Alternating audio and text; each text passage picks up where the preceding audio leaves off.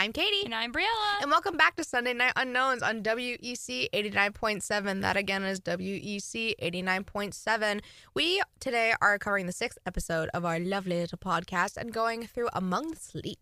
Among the Sleep was developed by a Norwegian developer called Krillbite Studio, and it was released on the 29th of May 2014.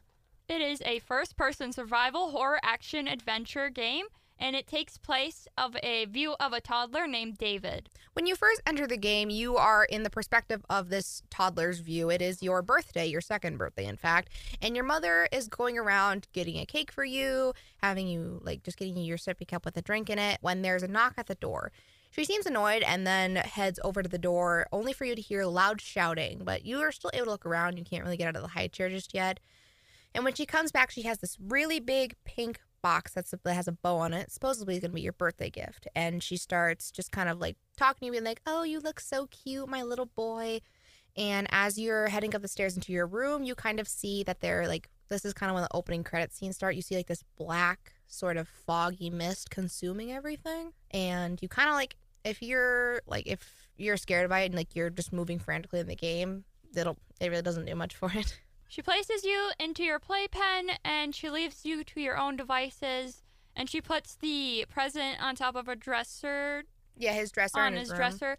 And so at that point, you're allowed to move around. It teaches you how to walk and crawl. Those are two main important parts of the game. It's faster to crawl, but you can reach things when you walk. Yeah. It also teaches you how to climb and how to jump, and that's eventually how you get up to the present, knocking it onto the floor and finding this little teddy bear, ironically named Teddy, and it comes to life moving and walking and talking on its own, and it's kind of like, hi, I'm Teddy. You're not much of a talker, huh? And the kids too, so yeah. Probably not going to talk very much, but kind of just is your little guardian throughout the gameplay. He produces a light when you hug him so that you can see, and sometimes, however, that light is not very useful because there's monsters in the game that can find you and catch you if you use that light too often. And so Teddy's like, oh, let's go in the closet so I can show you that I can glow.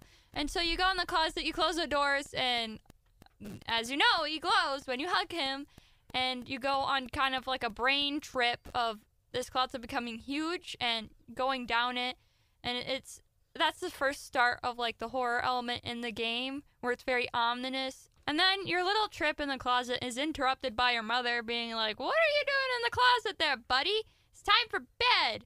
And so she grabs him, she puts him in his crib, gives him a kiss goodnight, and leaves, turns off the light.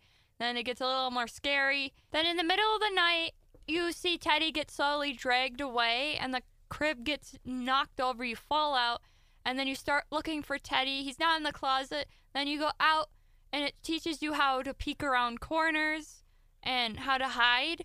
And so you walk down the hallway, and you hear a thud, a loud thud, a continuous loud thud, and you go in the washing room, and you notice that Teddy, he's in the washing machine. And so he takes him out, and Teddy's like, whoa, thank you for saving me. That was crazy. And then he starts talking to you about how your mother's in danger and that we need to go find her. So you kind of explore through the house more and end up running back to the closet after being chased by something and going through this little small area once more, kind of going into a small little hut that you find this circular door, and it sort of looks like a furnace. And then Teddy explains that you need to go find 4 different memories from your past that you can go find or try to remember to put in this small circular furnace, and either there's a pipe that sets it up somewhere. And so Teddy gives you this tiny little token to open the first area, which is a rundown playground, and you kind of go searching around for the first artifact or memory that you need. It's still a little ominous during that time, but you don't get to see the horrible monster that you get to see in the second part of when you get back to that playground, because once you get back to the playground, now a terrible black figure that it chases you around, and if it catches you, you die. You have to reset. It's interpreted that the black figure that chases you around throughout the story is actually David's mother, Zoe, in her more drunken state, because she's probably terrifying to a 2-year-old when she has no inhibitions or ability to think straight. And she probably abuses him too during her alcoholic state. So that's probably how that figure developed in the eyes of David. Indeed. Like, that's kind of like where it started out. In the end, you find your mother sitting on the kitchen floor, or Zoe sitting on the floor with a wine bottle, and she holds like the remains of Teddy, and she pushes you away in a kind of more violent manner. And then also throughout, like, before you even get to that, the black figure and your mom kind of start to like glitch and start into one. And especially as a 2-year-old, having an alcoholic parent can be very traumatizing. And when it kind of shows that, of course, he didn't want to associate his own mom with that monstrous creature, because no child would ever want to do that. And a couple of other interpretations or things that the developers left to your own imagination is like when the crib was knocked over at the start, it's kind of an idea that maybe his mother pushed it over in her drunken state, probably maybe checking up on him, or maybe in her rage, and ends up turning it over. There's also a lot of drawings showcased throughout the entire story, and they're usually of this black scribbled figure, which is entailing to the figure that chases you around. I feel like he's trying to draw that and separate it from his mother because he doesn't want to believe that it's his mother. He doesn't completely understand that evil black figure is his mother because he is 2. He doesn't really understand. And then there's also the white figure for the memories of the good moments with his mother that he's trying to hold on to. Yeah, there's the book. There's these different owl collections that you can get. I believe there is the mother's a necklace that was his grandmother's. But like, no child ever wants to accept that their parent is a bad person, or that their parent is doing bad things, because it kind of goes into a little bit of a halo effect. Like with someone so little, you're like, oh my God, my mom and dad are superheroes, and like they can't do any wrong, and I look up to them so much. So that it makes sense for David to try and separate his mother's drunken state from the good memories that he has with her. And then another interpretation is Teddy, because Teddy was originally given by his father, but his mother, Zoe, took ownership of it as her giving it to him instead of his father giving it to him. And so Teddy has a similar voice to his father, so it's like his father guiding him through all of this chaos. And in the end, when Zoe pushes away her child, he walks out of the door because he hears a knock, and there's a very comforting voice of what seems to be his father, because his father finally gained custody of his child after the divorce between the 2 parents. And so that's the happy ending of, he finally gets to be away from all of this scary chaos that he had to live in. Yeah, and then there is like a DLC to it that kind of has this small museum where you kind of get to explore what the foundations of the game actually were and what they were supposed to be, because it was supposed to be you find Teddy's given to you, and he kind of takes you away from your parents. Like, the divorce and everything still happened. It's shown throughout some portraits in that DLC, but Teddy takes you into these other realms, but the realms you go through are actually other child victims that at first try to catch you and scare you, but in the end you realize that they are being now controlled by Teddy's other form of like an entity being. And in the end of that DLC, getting the bad ending, you are basically thrown into a soup and eaten. And the entity that Teddy gets turned into is called the Nightmare. It's a big black figure like the figure you see in the game before the DLC. And so he transforms the things that he needs to make this soup into like toys, so that it doesn't seem like there's any problem with it. He hides the fact that it's something he needs. And so he tricks David as a child because toys are fun and toys are good. And so he uses that to trick him and then eat him in the end. Yeah, that's also because he, in that ending, he reveals that he targets children who have suffered severe trauma in their lives and tend to forget it. That's why he targets them and uses these toys and tries to be all friendly, because they don't know what to trust. Then we move on to the DLC of a prologue of the story before the main events happening in the actual game. And so you, again, take place as David, and your goal is to find and save these 5 dolls that are freezing. And during that period, you kind of learn a couple of more of the story between your mother and your father, Zoe and Justin. And so there's a lot of representation of how the divorce felt to David, because he is too, he doesn't completely understand what's happening. And so, like, the winter environment and the freezing cold and the doll at the very end being left behind in the winter kind of feels like that icy wall between his two parents and him having no control over it. And so there's also kind of some flashbacks of his parents arguing and how he hated that, and how his mother tries hitting him in her supposedly drunken state. There isn't really a telltale of if she was drunk during that time or not, but his father defends him and hits Zoe in the progress, and so that causes kind of a fear in David. Another thing is that why Zoe was drinking is it's entailed that Justin wasn't always home a lot. He was working a lot to help provide for his family, and so in result, Zoe would drink a lot because it's stressful to take care of a child by yourself sometimes. And another thing that was kind of hinted at was when Zoe and Justin were fighting, she was upset that because he was gone all the time and because he was always in his office, he never paid attention to her, and that's why she would turn to drinking, because she felt unworthy and unloved due to him neglecting her while also neglecting to help take care of their son. And so when the divorce actually happens, Zoe takes David to a new house because the house that you're in the DLC is actually Justin's house. And so that also shows why it's all wintry and cold, because that's no longer your home. It's unwelcome. It's not warming. So moving on to the parents more specifically. So we have Justin, the father, and Zoe, the mother. Justin had not been very present in David's life, so he didn't really have such a prominence in the story as Zoe did. So really all that represented Justin was Teddy, which is his voice, and also a trench coat and boots that would capture you if you were to knock over too many bottles. Of course, it wouldn't kill you, but it would end the game.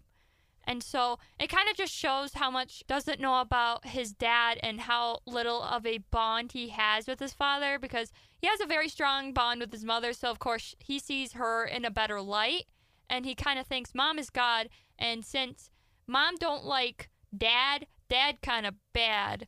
And so that kind of gets interpreted throughout the story. And then moving on to Zoe, we have what seems to be a caring mother at the start, like at the very beginning, her giving him cake and being very nice and sweet, and then having that really, really close bond, because he bonded with his mother really, really quickly in the game, and he didn't really have any questions about that bond or who she actually is and all of that stuff.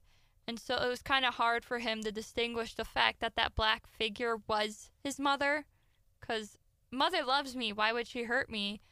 And so it's a good way to show that sometimes the abuse that you receive, you don't always see. And when it comes to abusive relationships, like when it comes to parent or child, and even in a relationship, those who are in them refuse to believe that they really are being abused. They try to see the good. They try to put off, like, no, this wouldn't happen. They wouldn't do this to me. Like, I can't fathom that they would do, like, they would never do that. But in all reality, you need to see, like, other people in your life see it, and you just decide to turn away and not recognize it. Now, more elaborating on the closet, because it kind of does have an important part in the story since you see it at the first point of the game. So he hides in that closet a lot, especially when his mother's having drunk fits or in a very drunken, abusive state. So he'd always go in there and hide. And even in the game, when she opens the closet to find him and put him in his crib, she's like, you gotta stop hiding from mommy in this closet. And so it just kind of represents a field of safety and how that's the only safe space that he has. That's why he goes in there so often. And it just represents the terror that David shows for his mother. Yeah. And even then when, like, Teddy's like, oh, don't be afraid. You can squeeze me and there's light. Kind of does also say that he hides in there a lot, but he's still afraid of the dark. Just because he can't see anything, he can only hear his mother's rampage outside. And then another important representation is the well in the game. It kind of shows David's understanding as a 2-year-old of, so this monster, it's created by drinking something. Because I see this person drink something and then they become like this, so it's got to be this. And so it just shows his thought process on what's creating the black dark monster that's chasing me throughout the story. Now moving on more to our opinions on the game, I personally really enjoy it because it kind of shows the little but some understanding of an abusive situation between a child and their parents. Yeah, I also really enjoyed this game. I like the first person part of it where you actually saw everything through the child's eyes. So it's also really cool to see how this 2-year-old interpreted everything and wanted to try and still see good in his mom, even though she was an alcoholic. And I really did enjoy, again, that first person. I liked the feature where you're still able to crawl, because at that age, 2-year-olds still like to crawl around. They still really aren't really comfortable with walking. So they always either hold a parent's hand or hold onto their pants leg, or they just crawl around. And there's also the attachment with Teddy and him actually talking. That's kind of shows how young he is, because in a very young age, children will give stuffed animals emotions and oh, if you throw the stuffed animal, oh no, he's hurt. Look at you hurt him. And so it just kind of shows his childlike state of pretending that Teddy has pain and Teddy has emotions. And then the representation of Teddy being given to him is I'll always keep you. You're something I keep with me. You're safe. You're my comfort, stuffed animal. And that's kind of what security blankets and security tokens are to children. When they first receive it, it's something that they're going to hold on to for a very long time, because to them it's comforting. It is something that they can hold on to or sleep with to feel safe. And Teddy in this situation is what makes David feel safe. And I really do like that he ironically named him Teddy. Some kids like to name their unicorns Uni or something, and I like how he tries to give the plushie itself life, even though in all reality it doesn't. And another thing that I really like is the art style. Even though being an old game, I still appreciate its rusticness, especially the playground. It just kind of showed old memories that used to be good but aren't anymore because of the situation that I'm in, and it's kind of hard to make it look good. I mean, in the first level it looks nice, but the more you progress, the more and more it looks distorted and gross and rusted. Yeah. And so it just shows how that attachment between him and his mother deteriorates, or turns into more of a fear of his mother, because those memories aren't really great anymore because his mother's abusing him. Yeah. And it also kind of outside the storyline, it does show how, even though it was made in 2008, so it's still made in 2014, how, because kind of back then it was still it was kind of more getting into more rendering with the new kind of first person video games, trying to make everything more high definition. And even today, when looking at these new games coming out and how very clear they are, it's nice to see that they went with a more artistic and blurred sort of vision for this one. Again, being in the eyes of a 2-year-old, I really do like that they kind of stuck with their guns on that one. And I like how, since it's a psychological horror, I like the survival part of it. I like how much of a fever dream it is, because as a child, everything's kind of like a fever dream, honestly, because you have an imagination. And so all of this isn't really real. It's more of an interpretation, because children don't really have logical thinking to completely understand situations all the time, so they kind of make up the story in their head of why it's happening. And even when you ask kids questions like, oh, why do you think this happens? They'll kind of with some crazy answer because it can fly, or because it wants to go and do this thing. We don't know why, but it does. And they'll just create these stories in their head. Like you said, it does very much relate to how children's mind works psychologically, and I do really appreciate that. Looks like we're all out of time for this episode. Again, I'm Katie. And I'm Brielle. And thank you for listening to Sunday Night Unknowns on WEC 89.7. That again is WEC 89.7. Thank you, and see you on next episode 7. We are going to be talking about Krampus, a sort of Christmassy horror movie, kind of talking about what happens if you dare to be on the naughty list this year.